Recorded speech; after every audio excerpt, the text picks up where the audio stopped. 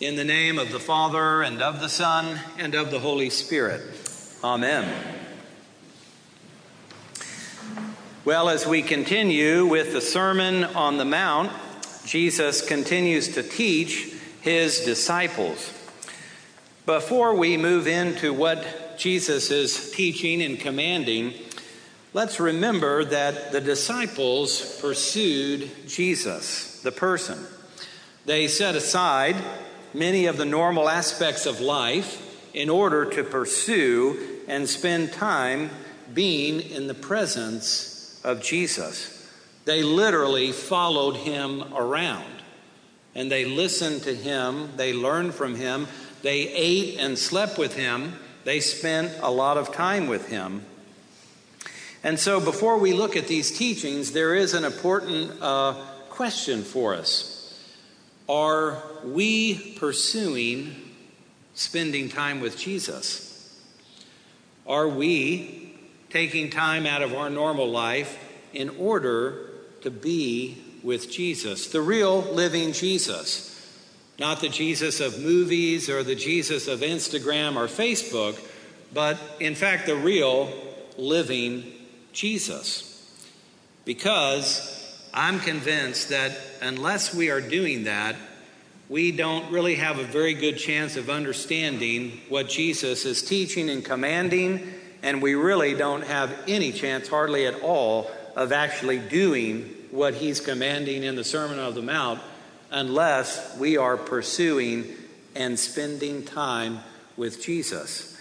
Anyone who's ever read Matthew 5-7 could not come to a different conclusion, because as we're about to see, these commandments are extraordinary and very difficult. Well, let's look at where we have been. We are saying that Jesus is teaching his disciples. They are with him in his personal presence. They are accepting Jesus as the way, the truth, and the life. And Jesus is giving them wonderful news. He's saying to his disciples, those who have good hearts, he's saying to them, if you're humble and poor in spirit, if you're mourning, if you're meek, if you hunger and thirst after righteousness, if you're merciful, pure in heart, if you're a peacemaker, there's really good news, because God's kingdom is available and open to you. You will enter in and enjoy your reward. Then Jesus says to his disciples that you are called to be salt and light in this world. Then he said something extraordinary. He said, because he is countering the Pharisees and their interpretation of the law of Moses, he is saying, I didn't come to abolish the law and the prophets, but I actually came to fill them and to perfect them, because I'm the actual Word of God. Moses gave the laws and the commandments, and then there's all these interpretations after that, and the Pharisees had theirs and rabbis had theirs, and so it was just a mixed bag of what is the meaning of all of this, and Jesus comes to totally clarify the Word of God, because he himself is the Word of God. Jesus said, not a jot or a tittle, not any part of the law is going to be done away with until heaven and earth pass away. And so we have to understand what that might mean. Before the words today, Jesus in fact says, unless your righteousness actually exceeds the scribes and the Pharisees, you will not enter the kingdom of heaven. Now this is getting ridiculous, isn't it? So we have to understand the gravity of what is being said. And if we are disciples of Jesus and we don't know what's in the Sermon on the Mount, the most important teaching of Jesus that you can find in the New Testament, we better get at it. Because if what he's saying is true, and I really believe it's true, I really do, we need to know what this is all about. So a great Lenten discipline would be to read Matthew 5 through 7 a number of times and begin to struggle with the meaning of it. Well, Jesus goes on and says that he is going to clarify the law. What he's doing is he's pitting himself against the interpretation of the Pharisees. And he says, you've heard that it was said in ancient times, referring to the law of Moses, that you should not murder. But I say to you, meaning the Son and Word of God is clarifying the truth for you, the real truth, God's truth. I say to you that if you have anger in your heart, you're in real trouble. You've heard that it says that you're not supposed to commit adultery, but I say to you, as God's word, that if you have lust in your heart, then you've already committed adultery in your heart. So, here we are, all murderers and adulterers. And if you don't see yourself that way, you may not understand exactly what Jesus is saying, because we are certainly guilty of those things in our hearts, because all of us have had murderous anger in our hearts, and all of us have had lust in our hearts. It's not just for Jimmy Carter, if you remember all of that. So, what on earth are we to do? Well, before we begin to look at what Jesus is doing, we also want to remember another thing. Jesus himself is not just giving us a list of rules and regulations and saying, okay, I've even made it harder for you, so go out there and try even harder, because now Jesus is here and you just have to try even harder than you did before. That's not what is happening. In fact, what he is doing is he is revealing a new and higher way of being a human being. And that is called being a child of God, our Heavenly Father. Jesus himself has, in fact, been that higher human being, because he is the new Adam. He's the new supreme humanity. And we follow Jesus in his way in order to become children of God.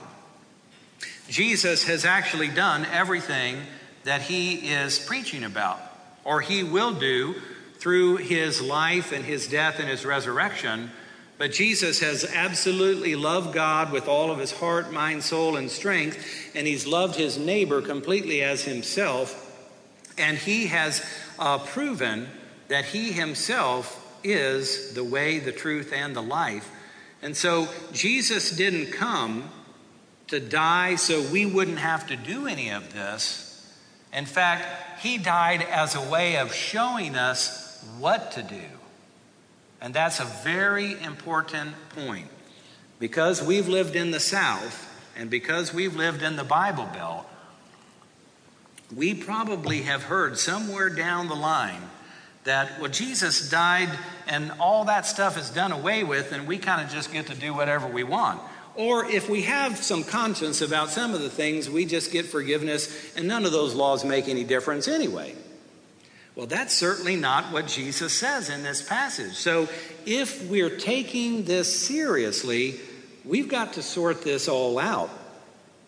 Well, Jesus is the pioneer and the perfecter of faith. So let's look at what he's doing. And this conversation is going to continue on into next week, because we finish this chapter 5 of the Sermon on the Mount next week, and then we're done with it, unfortunately. But as you can tell, I've really enjoyed looking at this in a deeper way myself. Jesus is going from the external to the internal world of the heart. He's going from the external command, don't murder, don't commit adultery, which the Pharisees said, oh good, I haven't committed adultery, I haven't murdered anybody, I'm righteous before the Lord because I have done what the law has said. But Jesus says, oh no, you don't understand God's law.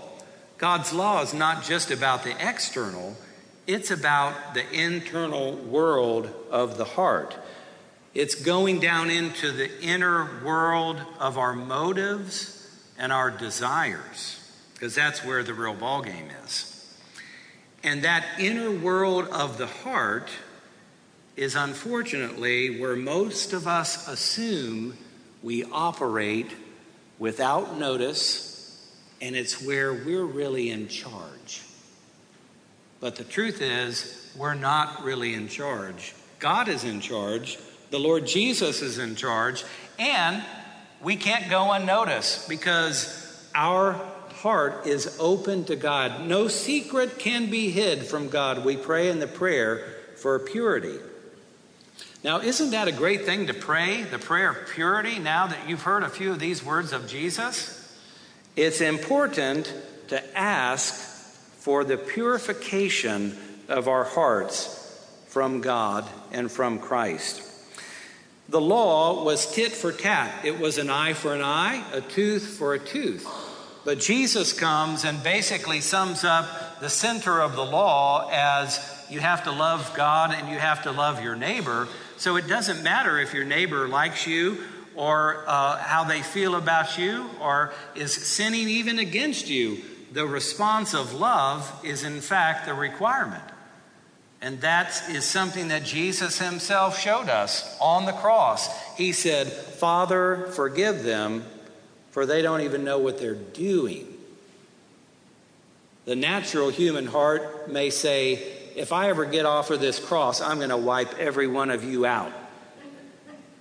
But that's not the way of Jesus. That's not the higher way of being a child of our Heavenly Father. And so, love ruling and transforming our hearts to become like God, to become children, is in fact our task. Jesus finishes the 5th chapter of this Sermon on the Mount by saying this to his disciples and to us: "Be perfect as your heavenly Father is perfect." So there's no end to this. There's no end to this. This is our calling. This is our vocation until our very last breath. Well, what we struggle with is the fact that we don't have a whole heart. Our heart is divided. It's segmented. It's compartmentalized. Ego, self, the devil, and God all reside in our hearts right now. Our task as disciples is to become wholehearted, to root out ego, self, and the devil until only God and love reside in our heart. That is the state called the kingdom of God or the kingdom of heaven. That is where we are headed, because only God and God's love will reign and be present. But we're called now to a conversion of heart. A conversion of heart. This transformation of our hearts is in fact the task of every disciple of Jesus. At the end of Matthew's gospel, where there are sheep and goats, the only difference between the sheep and the goats are the sheep, through the love of God, have actually done something for somebody else. And they didn't even know it was Jesus, but they had enough love in their hearts to reach out and do something good for somebody else, like give a cup of cold water, say a good word, visit somebody in prison, help someone. And the sheep and the goats, they didn't do that. The love in their heart never reached them enough to cause them to act in loving ways to others. And that's the difference between the sheep and the goats. And that's the difference between moving into the kingdom of God and moving into Gehenna, or the hell that is mentioned. And so we have to ask ourselves, what are we going to do with these commandments of Jesus? What are we possibly going to do? We all know that we struggle in our hearts in many, many ways. And we don't get credit if lust is not your forte, but anger and gossip is. You don't get extra credit for having fewer. The fact that we have any means that we still need to move forward with this conversion of heart, this transformation of heart. So what are we going to do with these commandments of Jesus? We can ignore them at our peril, because I really do believe Jesus means what he says.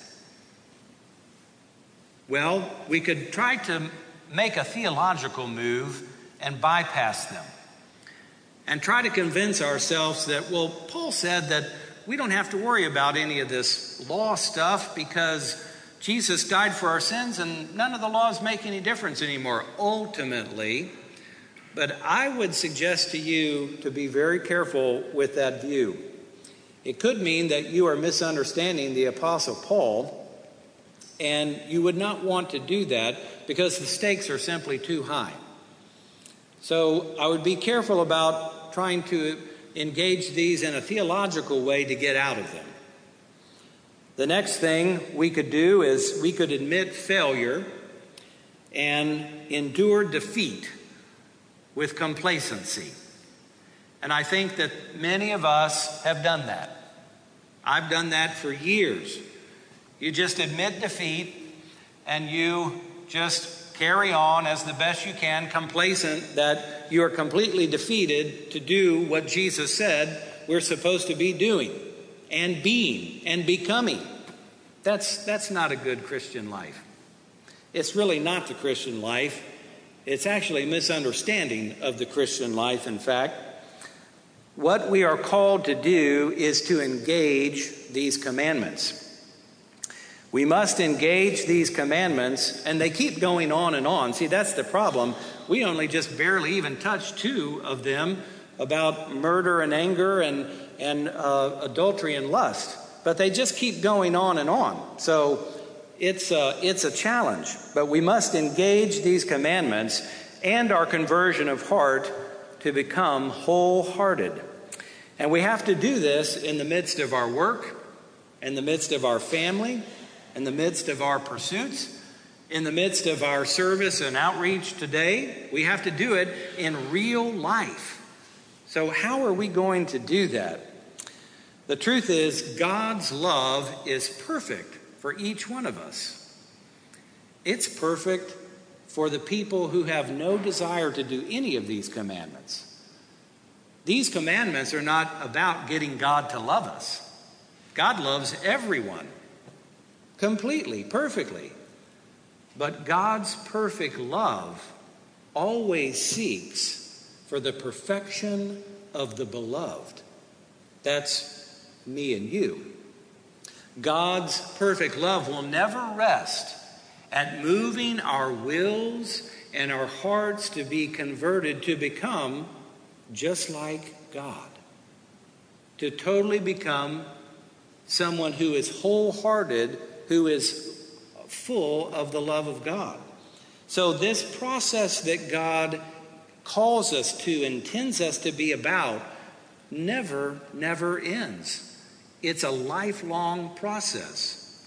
Now, since God's perfect love is seeking to perfect us, his beloved, we have to engage these commandments. And how might we do that?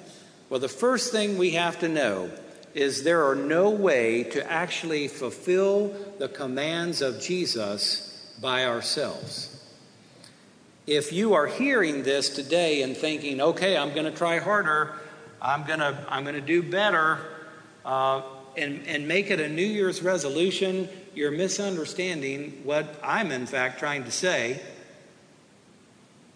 But we can only fulfill these commandments if we allow Jesus to enter our hearts and that we pursue him and spend time with him, because there's no way to live the life of Jesus apart from Jesus himself. He has to come inside of us. We have to allow him to be in us and with us to empower us with his personal risen presence to actually love like he loves. So the good news is you can't do this. I can't do this. No one can do this apart from Jesus and the Spirit. No one can love and live like God apart from God. We were never made to. So that is really the good news. So congratulate yourself today on your way out that there's no way that you can fulfill the commands of Jesus by yourself. Isn't that great? It's a freeing principle, isn't it? But to further engage it, we have to say, well, then how do I gain Jesus? How does he actually enter my mind, my heart, my thoughts, my feelings, my hands, my feet, to actually become the love of God, to really live all of this out? And we're going to save most of that for next time, but the truth is, that's what we're here for. We're here to worship God, to open our hearts, to hear the Word of God, to be filled with the Spirit, to receive the actual presence of Christ for this conversion experience that goes on and on and on. It goes on as much as we will allow it. And so, worship, receiving communion, prayer, Scripture, those are all of the classic ways, and reaching out and serving others, especially the poor, who can't pay you back. That's being like God. All of those are ways that we slowly allow God, Christ, the Holy Spirit to change and transform our hearts. So let's just leave with the good news. The good news is that apart from Christ and the Spirit, we have no way of fulfilling any of these commandments. Isn't that great to know that? But we have to go further in our engagement. How is it?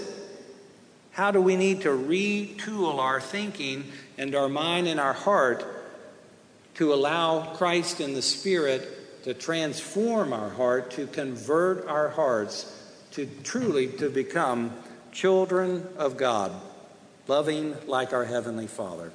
Amen.